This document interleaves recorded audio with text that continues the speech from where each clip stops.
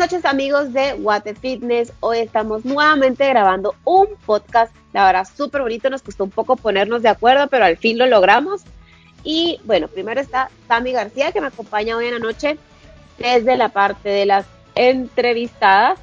Y hola. En Carranza, que ya es nutricionista deportiva, ya estuvo con nosotros en algún momento. Si quieren saber un poquito más de su historia y todo, en los podcasts está. Y les doy la bienvenida a las dos, primero que nada. Hola, ¿qué tal? Buenas noches, chicas. Gracias Carla y Sami por la invitación nuevamente. Tema súper interesante para hablar esta noche, ¿verdad? Hola, buenas noches. Mucho gusto en conocerte. Solo te seguí en redes, pero por ahí, sí, pues por ahí te veo súper activa porque desde tempranito estás en mil cosas. Yo sé, tendemos a hacer multiusos a veces, pero no me quejo, contenta. Pero tema súper interesante a platicar el día de hoy. Sí, definitivamente es un tema que está muy bueno. Sí, miren, y todo realmente empezó, pues yo estaba desayunando y vi una noticia que me llamó un poco la atención. Como sabemos, ha estado cambiando, digamos, todos esos estigmas del típico cuerpo que antes veíamos, el de Victoria's Secret, que digamos era como el parámetro que todo el mundo seguía, ese cuerpo así delgadito, sin boobies, así bien petit, pero ha ido cambiando todo esto, digamos, ya están un poquito más rellenitas, e incluso ya más de colores oscuros, las mujeres, los hombres, entonces ya hemos visto que ha cambiado mucho, digamos, digamos como esa regla que seguían a la hora de el estereotipo. Ajá, el estereotipo, digamos, ya ha ido cambiando, esa es la palabra, gracias a mí. Y pues lo que me llamó la atención, uno fue eso, de que pues hablaban de eso. Sin embargo, creo que es bien importante hacer aquí un punto de aparte, porque creo que son dos cosas totalmente diferentes. ¿Cómo te ves a cómo está tu salud? O sea, totalmente de acuerdo. Son dos cosas totalmente diferentes. Entonces ahí pensé hacer un podcast sobre este tema porque creo que creo que lo hablábamos con Mónica antes de empezar cuando hacíamos pruebas. Es mucho psicológico y una cosa es que tú tengas una autoestima muy alto y a veces vemos a esas personas muy obesas que están muy contentas con su cuerpo y está bien. Sin embargo, creo que detrás de eso sí hay un problema que debe ser atacado. Ahora tampoco es normal estar en ese punto, ¿verdad? Entonces creo que por eso surgió la idea de hacer este podcast. Pues aquí tenemos a una nutricionista para que nos hable de toda esa parte nutricional, psicológica. Y bueno, Sami, que digamos físico-culturista, un deporte que es físico, sin embargo, cómo cuida también su salud. Entonces creo que tenemos aquí buena base para hablar sobre el tema. Buena base y buena referencia también, ¿verdad? Totalmente. Sí, Carla, honestamente creo que la población hoy en día definitivamente y totalmente de acuerdo con el área psicológica que hablábamos también un poco del amor propio, ¿verdad? Antes de empezar con todo esto, haciendo las pruebas como lo mencionaste tú, un poco del amor propio y sí, está bien, totalmente de acuerdo. Pero tal vez olvidamos que llega un punto en que de verdad no es normal y es ahí donde entramos también la opinión crítica y demás de los profesionales de salud, ¿verdad? Entonces, estuve también verificando las preguntas que te enviaron por medio de Instagram y cómo todas las personas tienen preguntas acerca de esto, a pesar que es un tema tan básico, si lo quieren ver así, entre comillas, básico, pero que se ha vuelto como tan normal hoy en día, olvidando las cifras y datos que tal vez ha ido cambiando en el transcurso de los años también y cómo se ha, entre comillas, también empeorado, ¿verdad? Entonces, para hablarles un poquito, me llamó mucho la atención también la pregunta que te mencionaron acerca de la diferencia simplemente de sobrepeso y obesidad, ¿verdad? O sea, que la gente no tiene una idea de la diferencia que ya esto conlleva, ¿verdad? Entonces, a pesar que son simples indicadores de índice de masa corporal, ¿sí? Entonces, me llamó mucho la atención las preguntas que te mencionaron, Carlita. Sammy, no sé si quieres también en alguna pregunta o algo para empezar ya como a envolver el tema. Pues yo primero lo que quería para empezar a discutir el tema es cómo puede una persona que tiene sobrepeso identificar que su sobrepeso no es del todo obesidad. Que no es sano. Exactamente, exacto, porque una persona puede tener sobrepeso. Exacto. Y puede estar en un punto donde todavía no está llegando a la obesidad. Sin embargo, es mucho más fácil tratarlo que cuando una persona ya es obesa. Seguro. ¿Verdad? Muchas veces las personas también se refieren a está obeso porque es de genética gorda, porque así lo dicen. Entonces, se conforman con encajar en el yo vengo de familia con cuerpo ancho o con cuerpo gordo, como lo dicen, que no está bien dicho. Exactamente, o sea, no es una justificación, pero se quedan en ese encasillamiento. ¿Cómo ayudar a esa persona que se siente cómoda en esa casilla en la que la gente la pone, pero realmente está en una casilla equivocada? Y ahí creo que justo es bueno porque muchas de las preguntas cuando yo puse el box, como que confunden, porque me llamó mucho la atención es que si muchas como comentarios eran, pero si está cómodo, ¿por qué no? Es que son dos cosas totalmente diferentes, o sea, hay que aprender a distinguir, justo como dice Sammy, hay un límite a lo que dice mi excusa es que, o la otra excusa es que soy de huesos grandes. Exacto, o que mi familia ahí, exacto, a mí yo escucho mucho las palabras o la frase, es que en mi familia, la familia de mi papá, por darles un ejemplo, es de hueso ancho, o somos de cuerpo gordito, entonces así vamos a ser nosotras.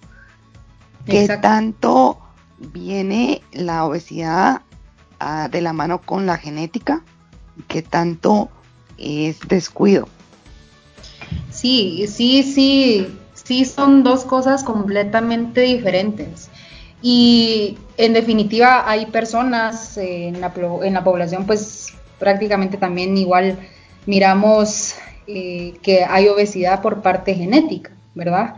Pero también llegamos a un punto, y es lo que les mencionaba, que aquí entramos los profesionales de la salud y más que todo nosotros, los nutricionistas, ¿verdad? Que olvidan la parte de la presión alta, olvidan la parte de problemas respiratorios, problemas de hígado, diabetes, cáncer, colesterol, triglicéridos, alto, triglicéridos y demás. Justamente el fin de semana llegó a mi clínica un paciente con exactamente así, con una obesidad prácticamente mórbida. Me dice, mire, en definitiva mis exámenes laboratorios y demás están completamente bien. Y efectivamente los verificamos y estaban completamente, el señor estaba completamente sano. Era un hombre de 47 años, paciente hombre de 47 años. Pero ya había llegado a un punto en que se le había dificultado el tema respiratorio, el tema que se quedaba incluso dormido en todos lados. Entonces le digo yo, definitivamente ya no estamos bien, y él tampoco se sentía a gusto con su cuerpo, ¿verdad? Entonces era su primera vez con un nutricionista, entonces ahí fue cuando ya intervine, ¿verdad? Pero definitivamente no es normal, no es normal, y sí se puede catalogar ya como una patología, incluso una patología que les digo que no necesariamente está relacionada, por ejemplo, ¿qué les digo yo? Con algo que ya hayamos hecho, ¿verdad? Como el cáncer que puede provocar a raíz del cigarro, sí, sino simplemente por genética o por mala alimentación, sí. Yo tengo una pregunta para Mónica. Muchas veces las personas también erróneamente asocian obesidad con personas que realmente son muy, muy gorditas. Pero también una persona que ha subido sus niveles de grasa de manera rápida puede llegar a estar en un punto de obesidad. Y la gente no se da cuenta de eso tampoco. Y la gente no se da cuenta, exacto. Muchas veces también es, como tú lo mencionabas, Sammy, silencioso, ¿verdad? Silencioso porque, bueno, podemos tener una mala alimentación, pero el paciente o la persona es una persona delgada con un diagnóstico nutricional normal, ¿verdad? Es silencioso. Entonces, mi recomendación en este caso sería hacernos laboratorios, ya sean semestrales o bien anuales, por puro control, por pura salud, y pues que visiten al profesional de la salud que prefieran, ¿verdad? Pero que siempre hagamos esto, porque sí, efectivamente sí, Sammy, sí, en algunos casos sí es silencioso. Sí, yo conozco un caso de una chica que pues hacía actividad física, dejó de hacer ejercicio, dejó de comer saludable, se puede decir, y empezó a engordar. El problema no solo es que ya no te queda la ropa, sino que dentro de tu cuerpo ya no está funcionando de la misma manera. Y le diagnosticaron un punto de obesidad. Entonces, y tú la ves en la calle y jamás pensarías que puede llegar a tener este padecimiento por el simple hecho de que no es del todo una persona obesa como tenemos erróneamente la silueta de una persona. Ajá, o sea, a mí me decían, exacto, a mí hace unos 10 años, una persona obesa, yo me imaginaba a alguien súper, súper grande de 300, 400 libras. Pero estamos hablando de que también es una enfermedad silenciosa que conlleva también, como lo decías, es una patología que te puede llegar incluso a fallar el corazón. Exacto. Sí, y era lo que te decía, que muchas veces o en muchas ocasiones olvidamos esa parte, ¿verdad? Esos puntos de lo que esto puede generar, las consecuencias que esto podría tener si llegamos a cierto punto, ¿verdad? Porque la patología como tal está alrededor del mundo, está. Y también quería mencionar porque fíjense, que estaba leyendo algunos datos y cifras que han ido como cambiando en el transcurso de los años y cómo la población a nivel mundial se ha ido triplicando este valor de sobrepeso y de obesidad, ¿verdad? En el transcurso de los años. Y mencionaban que desde 1975 hasta la fecha actual, definitivamente esos valores se han ido incrementando, ¿verdad? Y que muchas veces, sobre todo en Estados Unidos, niños y adolescentes desde 5 a 19 años ya padecen de esta patología, ¿verdad? Entonces, nada más para tomar en cuenta que sí puede prevenirse, por supuesto que puede prevenirse, y no necesariamente con una alimentación estricta, como muchas veces tienen idea, ¿sí? Yo tal vez se los menciono mucho a mis pacientes cuando visitan la clínica, que sí es, que aparte que puede prevenirse, que no se hagan la idea que van a estar comiendo pollo cocido y verduras cocidas todo el tiempo, ¿verdad? Sino que simplemente de mejorar hábitos. Este hábito, exacto, ajá, porque al final es un hábito, ¿verdad, Sammy? Es un hábito que realmente, como les mencioné anterior, sí puede prevenirse. Una pregunta, bueno, aquí creo que va hacia las dos, solo que las dos me lo van a contestar, digamos, desde su carrera, digamos. Sammy, pues que obviamente se para una tarima para que digamos, la evalúen cómo llega el día de que le toca competir. Y obviamente Mónica, pues cuando llega un paciente y tiene que verle ya como toda la parte médica. Entonces, cada una me la va a contestar desde su punto de vista. Hoy en día vemos que muchas revistas ponen en portada, como les decía, a alguien, digamos, que se ve contenta, con salud, que se ve bella, porque obviamente las arreglan, que uno la ve y dice, wow, qué linda, ¿va? Con sus, ponte, por ejemplo, leggings, su top, su suétercito, y uno dice, o sea, se ve sana, por ejemplo. Obviamente, y muchas, incluso hay una publicidad de Cosmopolitan de la revista que dice "This is healthy". Y también escuchamos es que no la juzgues porque pobrecita por su aspecto físico, porque está gordita. No la juzgues porque lo que decía Sammy, como que empezamos a justificar. Pero ¿cómo lo ven ustedes desde esa perspectiva? Sammy, desde la perspectiva de un físico, de decir, ya va, ¿eso vende o no vende? Antonella, mi amor. ¿Eso vende o no vende? ¿Es sano o no es sano? Y Mónica, ¿cómo lo ves del aspecto ya médico, verdad? Porque eso es lo que están haciendo, es mostrar una cara de una persona obesa, destacando una cosa que tal vez no es y que no debe ser normal. Exacto. Era también lo que mencionábamos al inicio, o sea, la psicología entra mucho en esta parte, la parte en la que decimos, me siento bien, me siento a gusto con mi cuerpo, lo cual estoy totalmente de acuerdo y está bien. Pero cuando ya entramos en el área médico-nutricional, es ahí en donde ya debemos de poner como más atención a todas las consecuencias que puede traer, ¿verdad? Honestamente, yo estoy totalmente de acuerdo con el amor propio. Yo soy, por ejemplo, me pongo de ejemplo, pero soy una persona que se siente totalmente a gusto con su cuerpo, que no necesariamente tengo que estar definida o musculosa o etcétera. Me siento bien porque funciona acordemente, gracias a Dios. Soy una persona completamente sana. Pero también siento en esta parte que como profesional el hecho de tener en cuenta los aspectos o consecuencias que pueden llevar y que definitivamente debe de existir un control médico anual, es ahí donde yo digo no, o sea, sí puedo comer de todo o puedo sentirme cómoda, pero siempre están ahí, siempre estoy pendiente ahí de realizarme como algunos laboratorios, ¿verdad? Para ver si todo está en orden, ¿sí? Entonces, nada más para que tomen en cuenta ese aspecto. Bueno, y yo te respondo. Muchas veces nosotros como fisicoculturistas también mostramos un cuerpo aparentemente perfecto.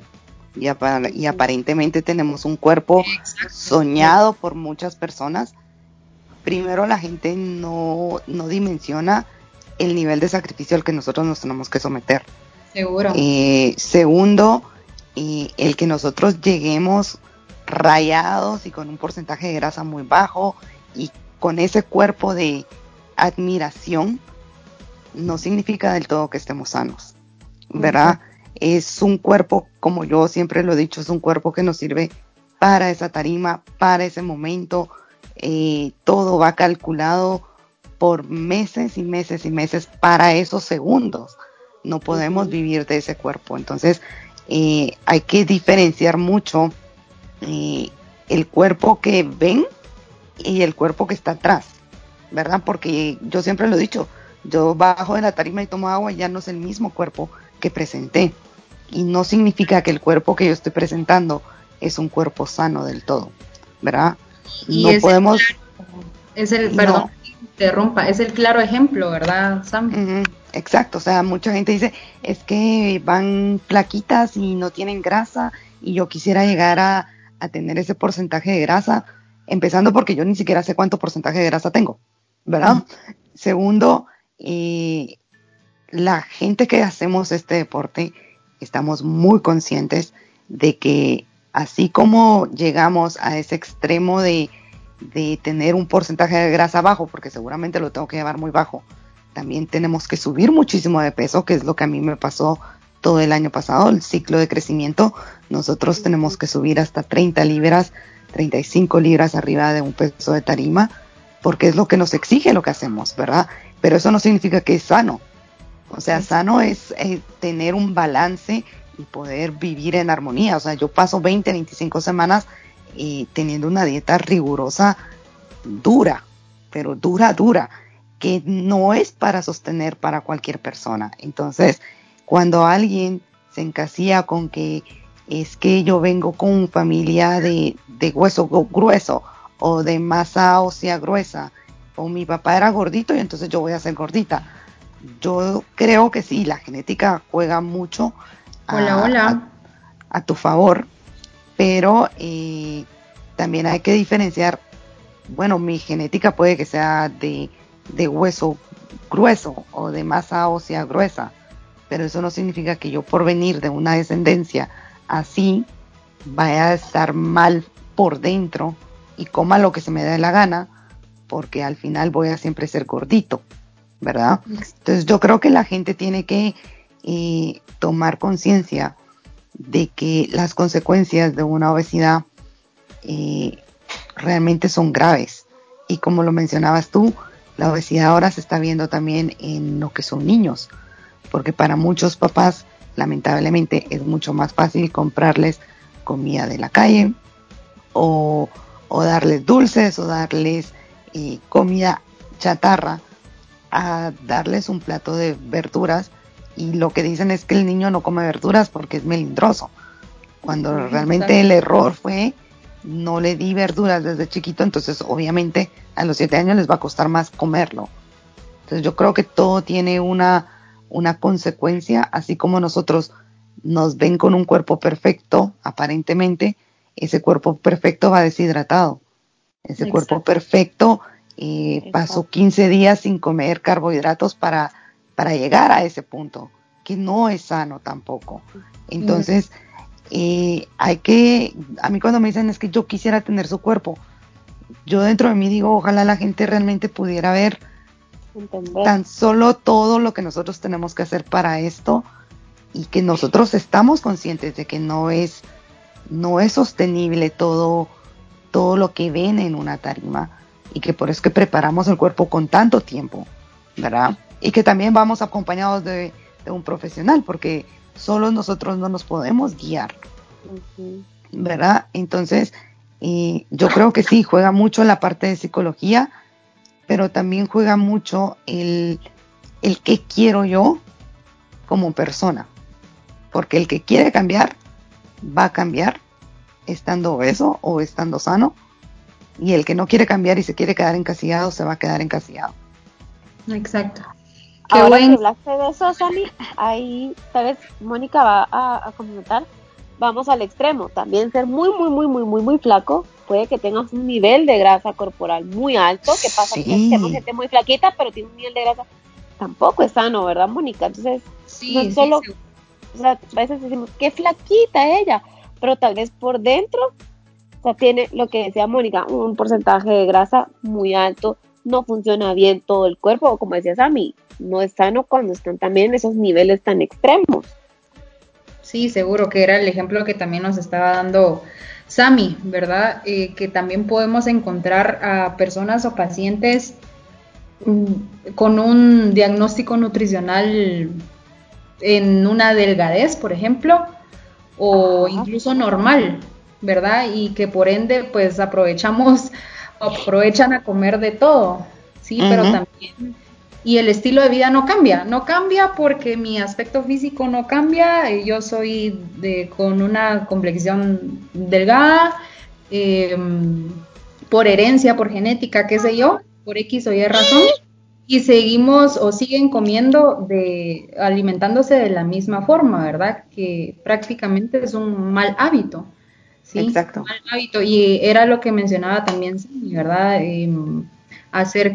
Y quería mencionar que definitivamente los padres de familia hoy en día, lo más fácil, lo que se me ocurre, o la comida que viene hecha y está congelada. Exacto, mandarles juguitos ya preparados o galletas empacadas, etcétera. Pero muchas veces no recurrimos a algún profesional de la salud para que nos pueda dar ideas o qué sé yo, sí, sino que involucramos esa poca o nula educación nutricional desde temprana edad, ¿verdad? Y es así como van creciendo, sí, y por ende, pues las consecuencias se presentan a una mayor edad. Y sin embargo, sí se presentan, ¿verdad? Y muchas veces no les prestamos como mucha atención. Yo quiero aportar algo.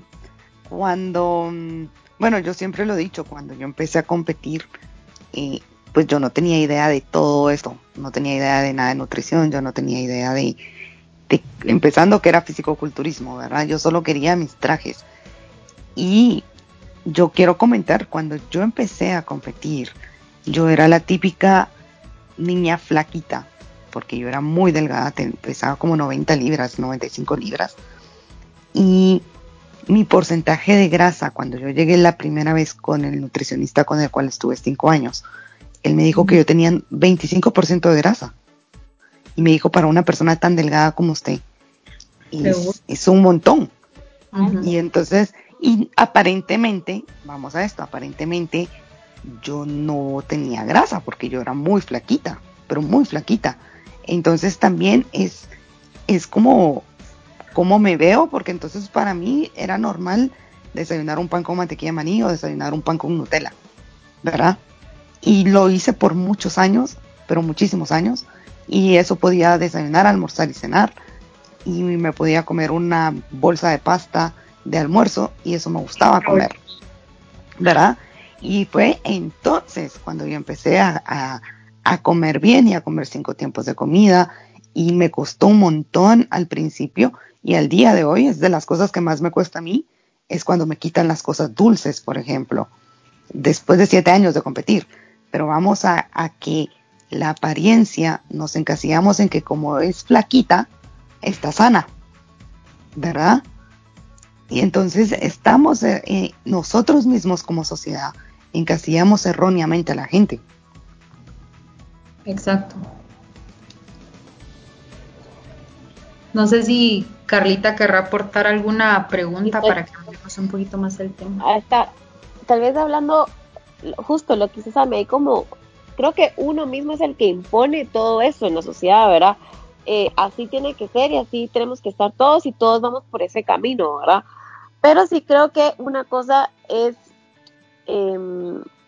aceptarse, es que no tiene que confundirse con mejorar la salud. Una cosa es que nos aceptemos como somos y otra cosa es que aceptemos que tenemos que mejorar nuestra salud y que obviamente eso va a tener una consecuencia que va a ser mejorar nuestro físico. O sea, obviamente va de la mano, pero son dos cosas totalmente diferentes. Tal vez, Mónica, no sé si usted tiene más, digamos, cifras en cuanto al tema de obesidad y qué piensan ustedes de normalizarla, entre comillas, como están haciendo, digamos, revistas o marcas, por ejemplo, marcas de deporte lo están haciendo mucho, digamos, Nike, Sí. digamos, Victoria's Secret también lo tiene. Entonces, deberían normalizarlo, entre comillas, o ya desde el aspecto, digamos, Rami físico, tú que estás en una tarima y que obviamente lo mismo, ven un cuerpo, y Mónica, desde la parte de salud, ¿debería normalizarse o no debería normalizarse? A mi criterio, como amor propio, Carlita, pienso que sí. Sin embargo, hablando ya de tema médico-nutricional, no. Definitivamente no. Pienso que no está bien que se normalice. No es normal ver a una persona con obesidad tipo 3, definitivamente. Les doy este ejemplo. Y nuevamente tocando el tema, ¿verdad? De que me mencionaste acerca de algunos datos, y estaba leyendo que en el 2016 habían más de 340 millones de niños y adolescentes. Wow. Ya solamente con sobrepeso y obesidad. Estamos hablando niños y adolescentes de 5 a 19 años. Sí, de 5 a 19 años. Y cómo esto se ha triplicado hasta la fecha actual. Entonces, por eso te lo juro, cuando me mencionaste el tema y muchas veces lo miramos tan normal o tan sencillo el tema sobrepeso y obesidad, cuando ven el título es así como tal vez algo tan básico, pero ya cuando leemos o profundizamos este tipo de temas, definitivamente nos quedamos asombrados de cómo esto se ha ido evolucionando y se ha tratado tan normal, no le prestamos como mucha atención, ¿sí? Y sobre todo recordar que se puede prevenir con una educación nutricional, que se puede prevenir con una orientación médico-nutricional, que se puede prevenir con actividad física, etcétera, ¿verdad? Entonces, nada más haciendo ese énfasis. Y ahí solo paréntesis ahí antes de que respondas a mí, también el tema de la obesidad puede ser, pues, aclarando, y Mónica me va a corregir, algún caso hormonal que no permita que la persona, pues, también esté bajando de peso, que esté comiendo sano, esté haciendo ejercicio, pero no logre bajar de peso. Sí, seguro, pero como te digo, Carla, sí puede tratarse y sí puede prevenirse. Te doy ejemplos. Bueno, todo el síndrome metabólico, ¿verdad? Que a veces diabetes, hipertensión y demás, pues no deja al paciente o a la persona tener ese peso ideal. O bien el famoso ovario poliquístico, ¿verdad? Que ahora igual está como no muy de moda, pero se ve como más común en pacientes hoy en día. Sí puede tratarse, sí puede prevenirse. La persona o el paciente sí puede llegar a un peso ideal, obviamente saludable. Siempre verificando primero, yo soy una que tomo como referencia o como diagnóstico el porcentaje de grasa, ¿sí? Siempre les menciono que el índice de masa corporal solamente es una relación de peso y altura, que tomamos el porcentaje de grasa como diagnóstico como tal. Entonces es ahí donde partimos con mis pacientes con nuestra consulta, ¿verdad? Entonces a partir de ese diagnóstico ya hacemos un tratamiento, ¿sí? Entonces solo para que lo tomen en cuenta. Ahora yo te respondo referente a lo que decías, que si se tiene que empezar a incluir como parte de las campañas publicitarias de marcas. Yo creo, Carlita, no sé, las que yo he visto, las marcas publicitarias que yo he visto, por ejemplo, Victoria's Secret, también ya lo hizo la Puma, lo hizo Nike, si yo no estoy mal, y lo está haciendo Adidas. No lo están tirando en la rama obesidad, lo están tirando también lo hizo Dove con mujeres curvilíneas. Ajá. Sí, porque pues se ha escuchado mucho lo que eran las demandas también en países como Estados Unidos, donde catalogaban a las niñas que fueran tipo Victoria's Secret, que siempre tenían que ser muy flaquitas, y que incluso llegó el momento en el que ya eran anoréxicas. Entonces lo que están metiendo es un cuerpo curvilíneo, que es un cuerpo mucho más vendible también mercadológicamente hablando, que es un cuerpo que es una población mayor a una persona que es XXS, ¿verdad? Entonces yo creo que es muy diferente que estén como que tratando de vender publicidad de obesidad a publicidad de personas con un cuerpo curvilíneo o un cuerpo más normal que una modelo casi perfecta, que es una de Victoria's Secret, por darte un ejemplo. Entonces yo creo que hay que como que indagar un poco más en el tema de qué están vendiendo, porque yo lo veo con Victoria's Secret. Precisamente el fin de semana me metí a la web y vi a las mujeres curvilíneas y me pareció lo más bonito, porque yo decía, bueno, qué bueno que ya no estamos encasillando a las modelos exactamente a las modelos de Victoria's Secret, porque yo era de las que, por ejemplo, miraba el fashion show en diciembre todos los años, y para mí eran las mujeres más lindas del mundo, pero te estoy hablando hace unos 6, 7 años, no sé cuántos tienen de no salir ahora, y yo decía, qué lindas, pero también vi un review que hicieron hace un par de años, donde decían que ellas tenían que comer, creo que un tomate o la mitad de un tomate en mediodía. Entonces yo decía, nadie va a llegar a ser modelo de Victoria's Secret, ¿verdad? Y ahora que saquen a una mujer que no es del todo perfecta en ese estereotipo, sino que es un cuerpo más normal o más común, me pareció muy bonita la campaña, ¿me entiendes? Y lo mismo lo hizo, si yo no estoy mal, lo hizo la Puma y lo hizo Nike. Entonces, a mi punto de vista, como deportista, me parece una muy buena campaña publicitaria que estén involucrando cuerpos más comunes y más normales. No lo veo desde el lado de obesidad, porque yo no veo una persona obesa ahí. Pero vamos a lo mismo, que es una enfermedad silenciosa. Exacto, ajá. ¿Verdad? Hay una tal vez se las voy a pasar después. Yo lo vieran como las top 10 models, digamos, plus size. Igual, muchas, por ejemplo, decía, esta está, una creo que incluso era la primera, voy a ver si la tengo aquí. Ella pesaba 120 kilos, ella tenía 30 años. Y yo digo, ok, sí, está bien que pongan esto, pero detrás de ella tiene que haber algo más. O sea, porque ponían las fotos como de cada una, ¿verdad?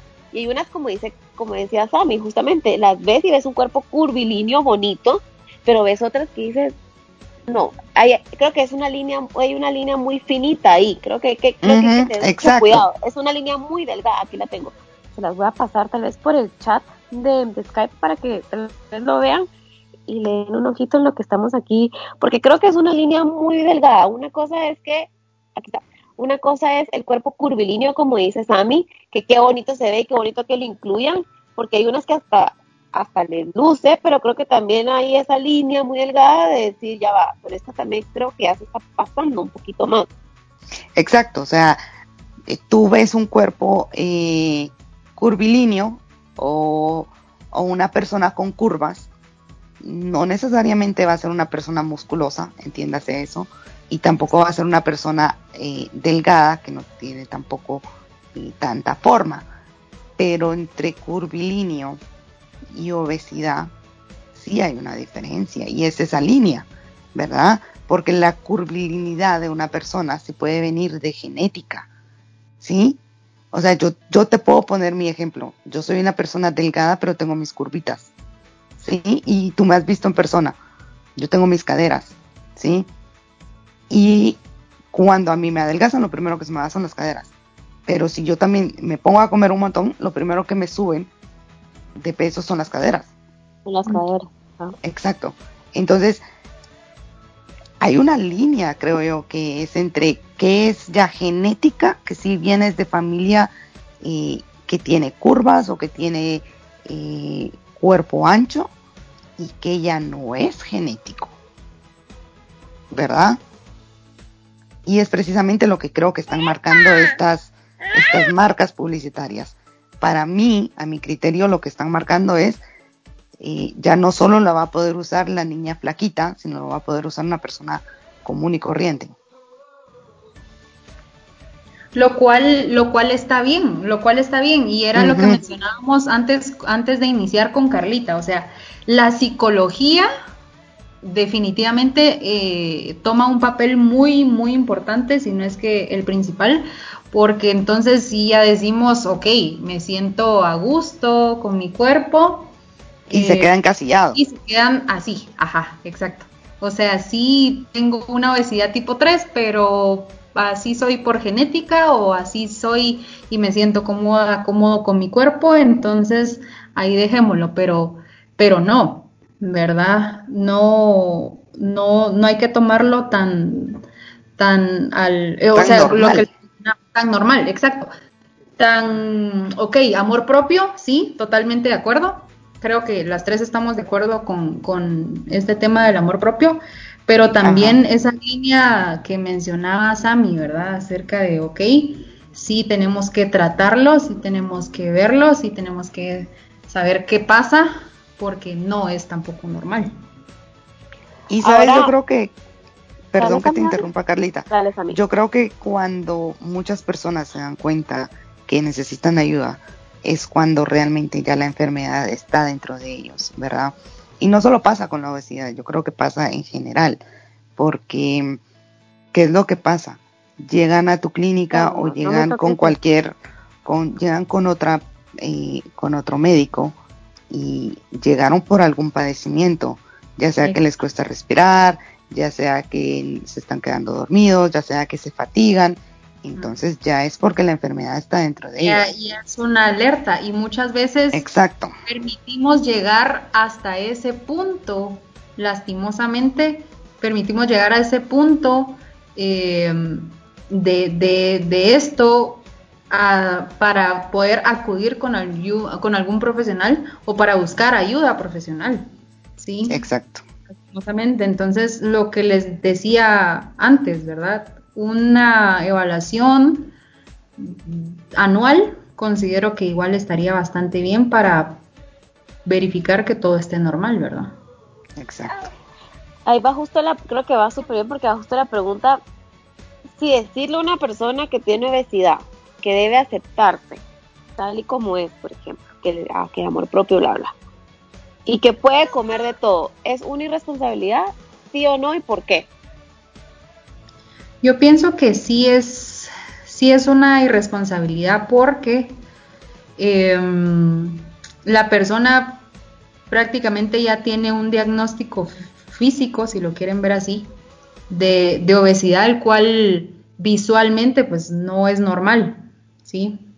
Entonces, a pesar que tenga, que sea por genética o por etcétera, lo que ya mencionamos, debe de tratarse, ¿verdad? Porque llegar a ese punto no es normal. Permitirle sería dejar al paciente o a la persona que ya pueda llegar a esa patología como tal, a una consecuencia como tal, y definitivamente no queremos llegar a eso. Y yo aportaría, que es lo que decía Mónica, yo creo que a veces confunden el comer saludable con atracones también, ¿verdad? Porque si tú comes saludable, te puedes dar un gusto sin necesidad de caer en esos atracones o sin necesidad de comer mal en la mayor parte del tiempo, ¿verdad? Entonces, si la persona se empieza a tratar y empieza a comer bien, va a haber un resultado al final de todo.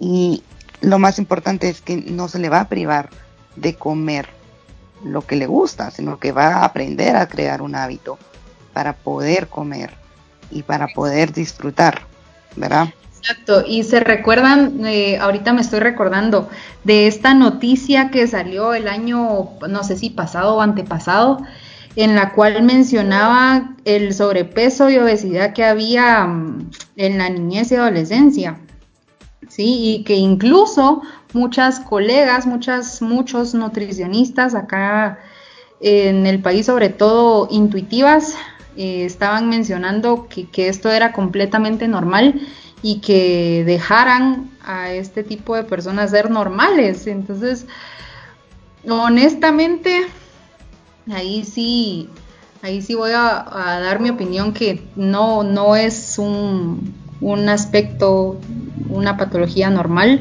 Definitivamente debe de tratarse y sobre todo a temprana edad para que la persona tal vez se le sea más fácil o ya tenga esa educación nutricional de adulto, ¿verdad? Y se le sea menos difícil, que tenga menos complicaciones, etcétera.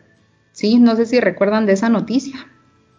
Yo no la recuerdo, la verdad, pero aportando lo que tú dices, es eso. ¿Qué calidad de vida se le puede dar a una persona o a un niño o a un adolescente a futuro como adulto si no está bien alimentado, ¿verdad? Entonces no va a llegar muy lejos.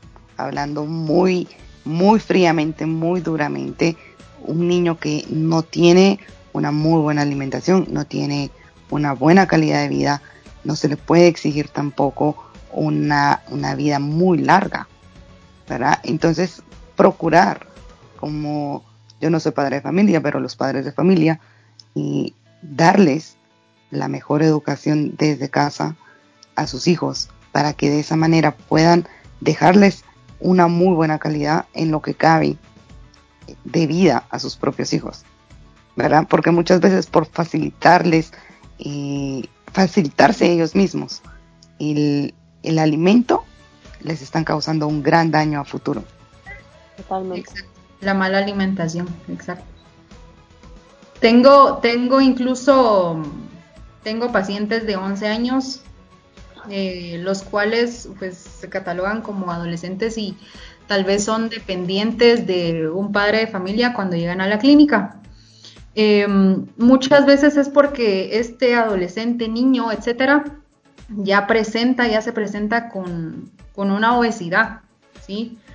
Y cómo los padres de familia han permitido llegar o que el niño, adolescente, etcétera, llegue a este punto, ¿verdad? Entonces, solo para hacer un pequeño paréntesis, que no es que el niño adolescente vaya a estar a dieta, simplemente es acomodar las porciones a lo que ellos necesitan, ¿verdad? Y que deben de comer de todo, o sea, un niño tiene que comer de todo prácticamente. Exacto, eso se los menciono siempre. Yo no les retiro ningún grupo de alimentos, simplemente partamos en lo que su hijo, hija necesite y listo, no hay más, ¿verdad? Obviamente, pues ahí vienen involucrados temas como recetas, imaginación en cocina y demás, que no quiero profundizar, pero solo para hacer un paréntesis que siempre se dan esos casos y que definitivamente pueden tratarse desde temprana edad. Claro. Yo tengo una anécdota. Cuando yo trabajaba de tutora en las tardes, yo tenía una niñita que, pues yo empecé con ella a trabajar desde que ella tenía como 5 años. Y pues la niña era gordita. Y yo lo que miraba era de que, pues como te digo, o sea, una cosa es que tu genética sea de estructura ancha y otra cosa es que tú veas que no se alimenta bien. Y bueno, yo empiezo a trabajar con esta familia y te estoy hablando de eso hace muchísimos años. Y esta niña lo que refaccionaba en las tardes eran 2 bolsitas de las mini Oreo con un vaso de leche como de 12 onzas. Y para todo eso ella no había almorzado. Y en la cena se comía otro vasote con otras 2 bolsitas de Oreo. Entonces, yo una vez, pues, a los papás muy pocas veces los vi. Y me acuerdo muy bien de que yo se lo comenté a la hermana mayor y le dije, mire, es que yo siento que no debería comer tanto esta niña. Y me dijo, no se preocupe, pero es que como el papá es gordito, así va a ser ella. Uh-huh. Pues obviamente yo le perdí la pista porque yo ya no me dediqué a eso. Hace muy poco la volví a ver. La niña está 3 veces el tamaño que yo la dejé. Seguro. Por el típico encasillamiento es que el papá es gordito. Se encierran en el pensamiento que así va a ser. Entonces, a lo que vamos es seguramente esos 2 vasos de leche con Oreos que se comía todos los días. Quizá hubiera podido ser un fin de semana su premio. Y quizá en esa época ya tendría como 5 años, quizá, y ahorita estará como por unos 12 o 13 años. Quizás si le hubieran quitado ese hábito de refaccionar todos los días eso, y quizá dejárselo una vez a la semana que sea su premio, la niña no estaría como está ahorita, ¿verdad? Aunque el papá haya sido gordito toda su vida. Seguro. Uh-huh. ¿Verdad? Entonces yo creo que pues no es por ser mala persona, pero muchas veces el resultado de que los hijos, niños y adolescentes estén teniendo ese problema de obesidad es totalmente parte de los papás, porque el niño va a hacer lo que tú le des, o sea, si le toca comer lo que le toque comer, se lo va a comer, ¿me entendés? Porque el niño, tú tenés la autoridad con el niño. Sí, y hablando, o sea, ahorita estamos haciendo énfasis en niños y adolescentes, ¿sí? Uh-huh. Pero también recordemos que así pueden iniciar, pero también adultos y pacientes o personas geriátricas que ya presentan alguna patología y como les digo, esperan a padecer de algo, de algún síndrome metabólico o qué sé yo, para poder asistir o para poder darle la atención necesaria a ese tema, ¿sí? O porque les falló algo, es que se dan cuenta de que está mal. Exacto, gracias a una consecuencia. Entonces, mi recomendación sería iniciar una educación nutricional desde temprana edad. Uh-huh. Para que el paciente o la persona pues pueda evolucionar en el transcurso de los años con esa misma mentalidad que para no presentar pues problemas a futuro, ¿verdad? Mónica, sí, ahorita ya tal vez alguien que está escuchando esto no sabe si tiene obesidad o si tiene, digamos, cuáles son los síntomas que empiezan a presentar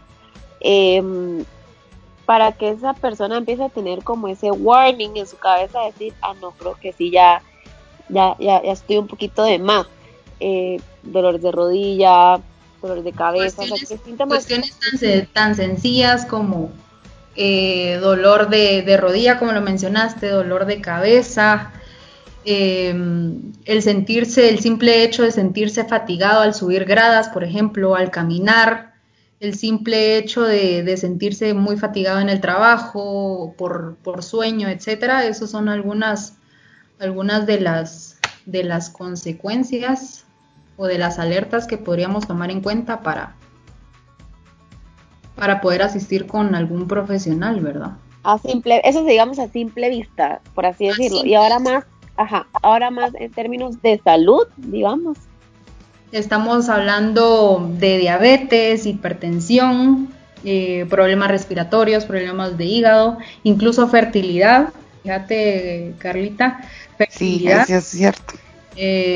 Increíble, pero sí, fertilidad también lo abarca. Diabetes, obviamente diabetes tipo 1 y 2. Cáncer también se ve relacionado con esto. Bueno, la diabetes pues ya la mencioné, pero igual sería la resistencia a la insulina, colesterol alto también y triglicéridos, todo el perfil de lípidos. Eso sí ya sería a nivel médico-nutricional. Yo creo que, bueno, ya vamos como aterrizando un poquito más para ir tal vez cerrando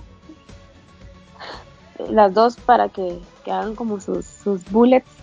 ¿Cómo podemos prevenir este tema? Obviamente, desde pequeños ya dijimos, pues obviamente somos nosotros. Yo aquí creo que soy la única mamá. Tenemos el control al final de lo que le damos a nuestros hijos, ¿sí? Y al final también uno predica con ejemplo. Si mi hijo me ve siempre comiendo chocolates, tomando lo que tú decías, un vaso de leche con chocolate, comiendo galletas, o sea, si mi hijo me ve haciendo eso, obviamente él va a seguir lo que yo estoy haciendo. ¿Y con qué moral le voy a poner yo a él un plato de pollo con arroz, con vegetales y aguacate si yo no me lo estoy comiendo, ¿verdad? Es tonto. Entonces, digamos que en los niños, uno al final tiene como padre el ejemplo hacia ellos y uno es el que les da de comer prácticamente. Entonces, uno es el que tiene esa decisión y esa herramienta para guiar al niño. Pero ¿qué otra forma podemos prevenir, Mónica? Tal vez ya estando más grandes, como tú decías, no solo ese es el caso de niños y adolescentes.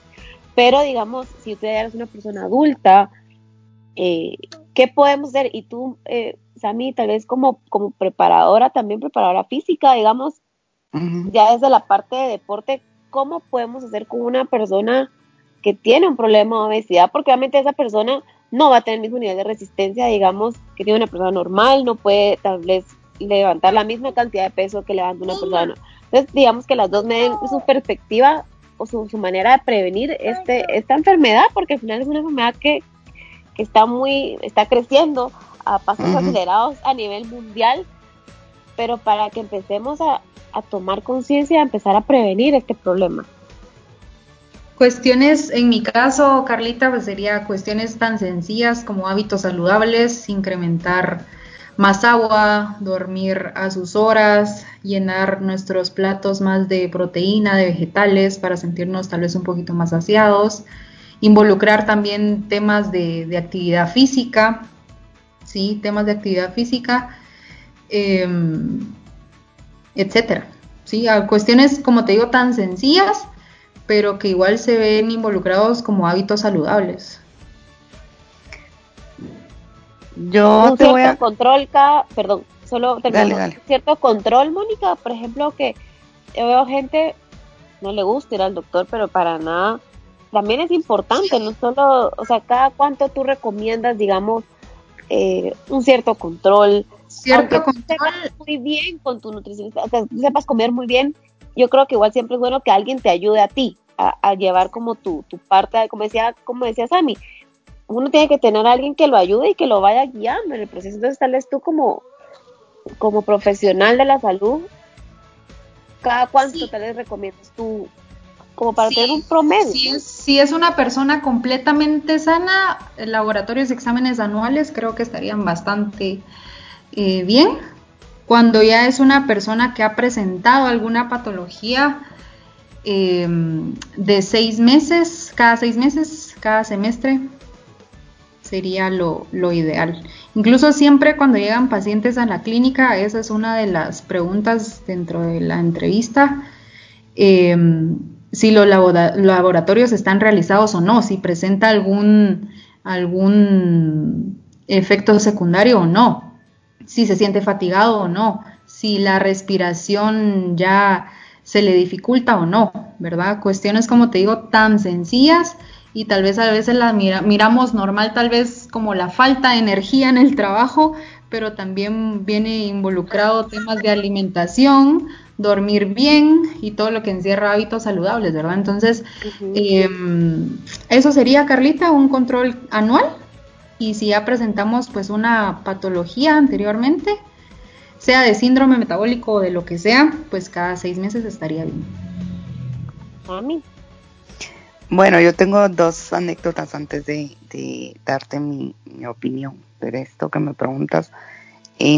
Como bien sabían, yo antes bailaba y a mi estudio llegó una señora a la cual quiero muchísimo, y ella es una persona obesa, ¿sí? Fue diagnosticada con obesidad, pero ella quería bailar en ese momento y ella llegó porque ella quiso cambiar y ella, pues por orden médica, tenía que bajar de peso, tenía que hacer alguna actividad física.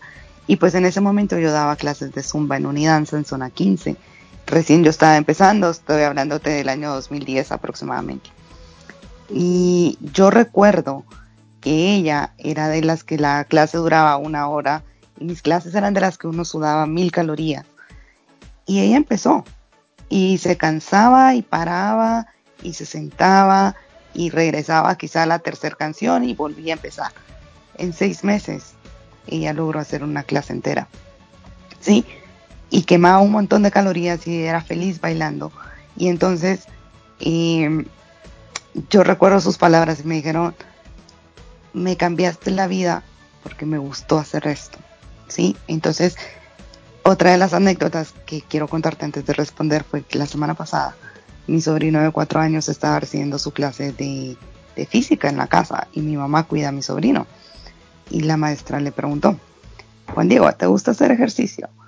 Y la respuesta de él, yo estaba en el jardín, en la pérgola, donde yo entreno, y la respuesta de Juan Diego fue: sí, me gusta, como mi tía Sami, porque mi tía hace ejercicio y gana medallas. Muy lindo.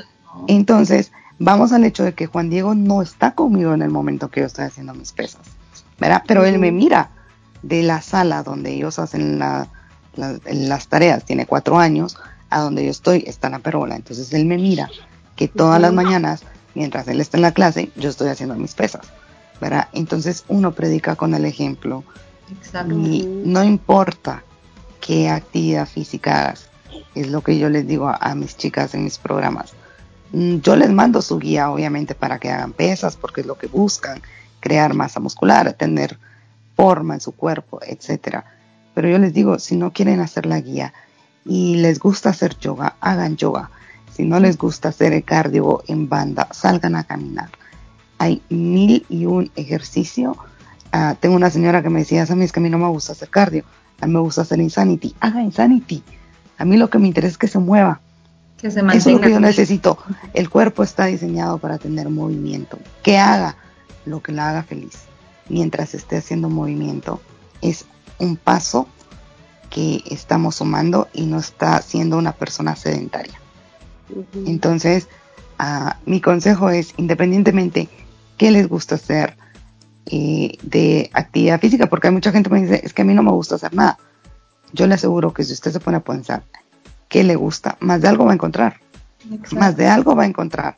Aunque sea salir a caminar en su colonia, le va a parecer bonito a estar encerrado, porque parte de esta obesidad yo creo que también se debe al sistema de vida que estamos teniendo tan sedentario, ¿verdad? Entonces, hacer lo que les guste, no importa que sea. Si les gusta jugar ping pong, pues aunque sea se está moviendo con la raquetita, pero tienen que hacer ejercicio y tienen que acompañarlo con buena alimentación. Seguro. Totalmente cierto. Uno tiene que hacer lo que le gusta y encontrar, porque tampoco vas a imponerle algo que no le gusta hacer, si no, nunca lo va a hacer. Exacto, o sea, cuando es obligado, ni el agua te pasa. Entonces, pues yo se los digo a mis chicas, yo les mando su rutina de pesas. Si no les gustan las pesas y quieren hacer yoga, hagan yoga. Si los invitaron a una clase de spinning, hagan spinning. O sea, que la guía les quede por si algún día no tienen nada que hacer, pues hacen pesas, ¿verdad? Pero si tienen otras actividades como natación, equitación, baile, lo que sea, háganlo. Yo lo que quiero es que se muevan. No les estoy diciendo hagan pesas porque quiero que se vuelvan fisicoculturistas como yo. Yo les mando una guía que les puede funcionar o que les va a gustar, porque tampoco es una guía de mi rutina, sino que es una guía muy básica, ¿verdad? Pero adapten esa guía a lo que les gusta. Si les gusta natación, hagan natación, ¿verdad? Todo sea adaptado a lo que les gusta y que sea sostenible, porque tampoco se trata de que hoy voy a hacer esto y esta semana voy a hacer ejercicio y que la otra semana Dios me ayude porque regreso a lo mismo, sino que sea algo sostenible para toda la vida. Y ahí va de la mano con la alimentación. O sea, si restringimos mucho, no es duradero. Lo mismo con el ejercicio. Si es obligado y si no te gusta hacer algo, tampoco. Entonces hay que buscar hacer algo que a ti te gusta para que lo mantengas en ti y se vuelva un hábito, y que la alimentación igual, o sea una alimentación balanceada, no sea restricted, se me olvida la palabra en español, no sea restrictiva. Restrictiva, ajá. Y así vas a ir con las dos cosas, vas a ir de la mano para mejorar, digamos, y llegar a un estilo de vida saludable. Exacto. Exactamente. Bueno, no sé si cada uno quiere darse una pequeña conclusión para cerrar el tema. Pues yo creo que ya, en mi caso yo creo que ya lo mencionamos, pero tal vez lo vamos a resumir, o lo quiero resumir. Involucren cuestiones sencillas de todo lo que encierra hábitos saludables, en lo que cabe dormir a sus horas, comer a sus horas, realizar tiempo de refacciones en horarios que tal vez puedan tener necesidad de incluir algún alimento. Les va a ayudar no solo a mantener un control, a sentirse más saciados. La buena alimentación pues les va a evitar muchas consecuencias a futuro con el simple hecho de tal vez estar en un 110% en algún lugar de trabajo. Entonces, eso, Carlita, el incluir agua pura también, y que obviamente ya tocando el tema médico-nutricional, pues que se hagan sus laboratorios, sus exámenes, no esperar a tener algún efecto secundario para poder acudir con algún profesional de la salud o que alguien que los oriente. No tenemos que esperar a eso, sino que podemos incluir la educación nutricional o los hábitos saludables desde temprana edad para podernos quedarnos con eso de por vida, ¿verdad? Entonces con eso los dejo. Ami. Y yo creo que mi consejo, podríamos decirlo, es que no se encasillen, sino que siempre busquen una versión más saludable de nosotros mismos. Al final del día de nada te sirve aparentemente tener todo si no tienes una buena salud, ¿verdad? Y si tú tienes buena salud vas a poder lograr todo, absolutamente todo lo que te lo propongas, sea trabajo, sea familia, sean planes personales o laborales. Si tú no tienes buena salud, si no te sientes bien contigo mismo, no te encasilles en que porque vengo de una familia con este prototipo de cuerpo, yo estoy destinada a ser así.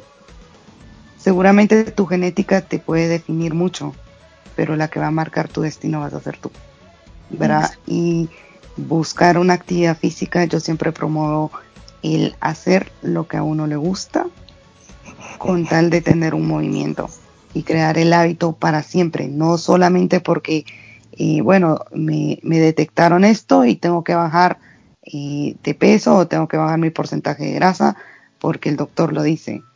Entonces lo voy a hacer durante este tiempo que lo baje, pero después regreso, sino que sea algo ya un hábito para toda la vida.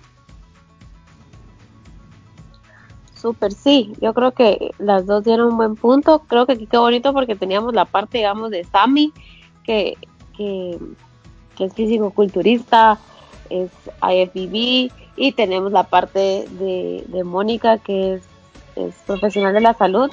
Así que, de verdad, las dos, muchísimas gracias. Creo que fue un podcast súper interesante, súper bueno. Creo que a muchos les va a servir escuchar un poco sobre este tema. Y más creo que ahora que se ha dado como ese boom de llevar un estilo de vida saludable, que a veces pues no sabemos cómo hacerlo, ni conocemos cómo empezar. Y creo que las dos dieron un excelente punto. Llevar una vida activa, cuidar la alimentación es importante, buscar hacer algo que le guste a uno para convertirlo en un hábito y mantener un balance en la vida. Creo que es lo más importante. Tal vez aquí, Mónica, no buscar un peso, que a veces buscamos ese peso en la balanza, que quiero eso, y no, va mucho más allá de ese número que nos dice la balanza. Exacto. Se ha puesto... Ajá. Sí, dale. No, que se ha puesto como muy de moda ahora el estilo de vida saludable, ¿verdad? Entonces, si quieren iniciar, pues adelante, ¿verdad? Considero que nunca es tarde para poder iniciar. Créanme que yo creo que en el podcast pasado lo mencioné, que hablé mucho de mi historia y de cómo había iniciado. Yo empecé primero corriendo en mi colonia, en mi residencial. Tiene 0.8 kilómetros. Cuando salí a correr, la primera vez salí con el short más viejo, con la licra más vieja, con los zapatos más viejos, con la blusa playera más vieja, y no alcancé a terminar esos 0.8 kilómetros la primera noche que salí a correr. Luego ya estaba corriendo medias maratones con un buen tiempo, les estoy hablando de 6-8 meses aproximadamente. Y luego ya había iniciado a correr maratones completas. Entonces, que encuentren ese algo que les guste, pero que inicien, ¿verdad? Entonces, dejarlos con eso solamente.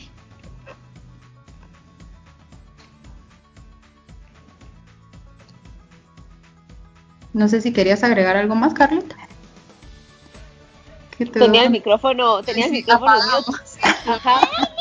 Lo que les decía era que uno es el que pone los límites, uno es el que pone las excusas, uno es el que dice, ay, no puedo, ay, no tengo tiempo, ay, es que mi papá era gordito, ay, es que me duele el pie, ay, es que qué frío. Uno es uno es el dueño de su vida y uno tiene la capacidad de hacer las cosas.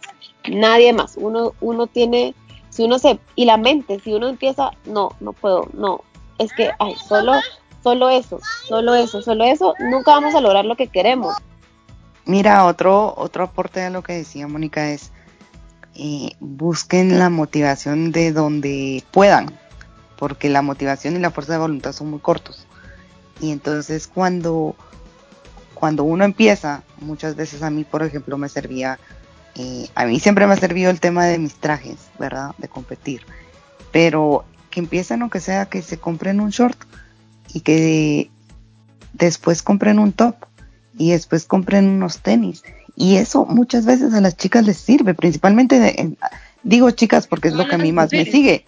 Ajá, no, pero por lo general a mí me siguen las chicas, pero los hombres pueden entrenar con la misma playera y el mismo pants todo el año, pero las chicas y los hombres aparte tienen mucho mejor metabolismo para marcar y demás, pero con las chicas funciona mucho el tema de motivarse uno mismo. A mí, por ejemplo, me sigue gustando, yo vivo comprando ropa deportiva teniendo una cantidad absurda, pero a mí me sirve. Entonces digo yo, hoy voy a entrenar pierna con esta que me acabo de comprar y me gustó. Y te sentís hasta cierto punto más motivada cuando estás estrenando ropa. Exacto. Entonces, si les motiva un pachón,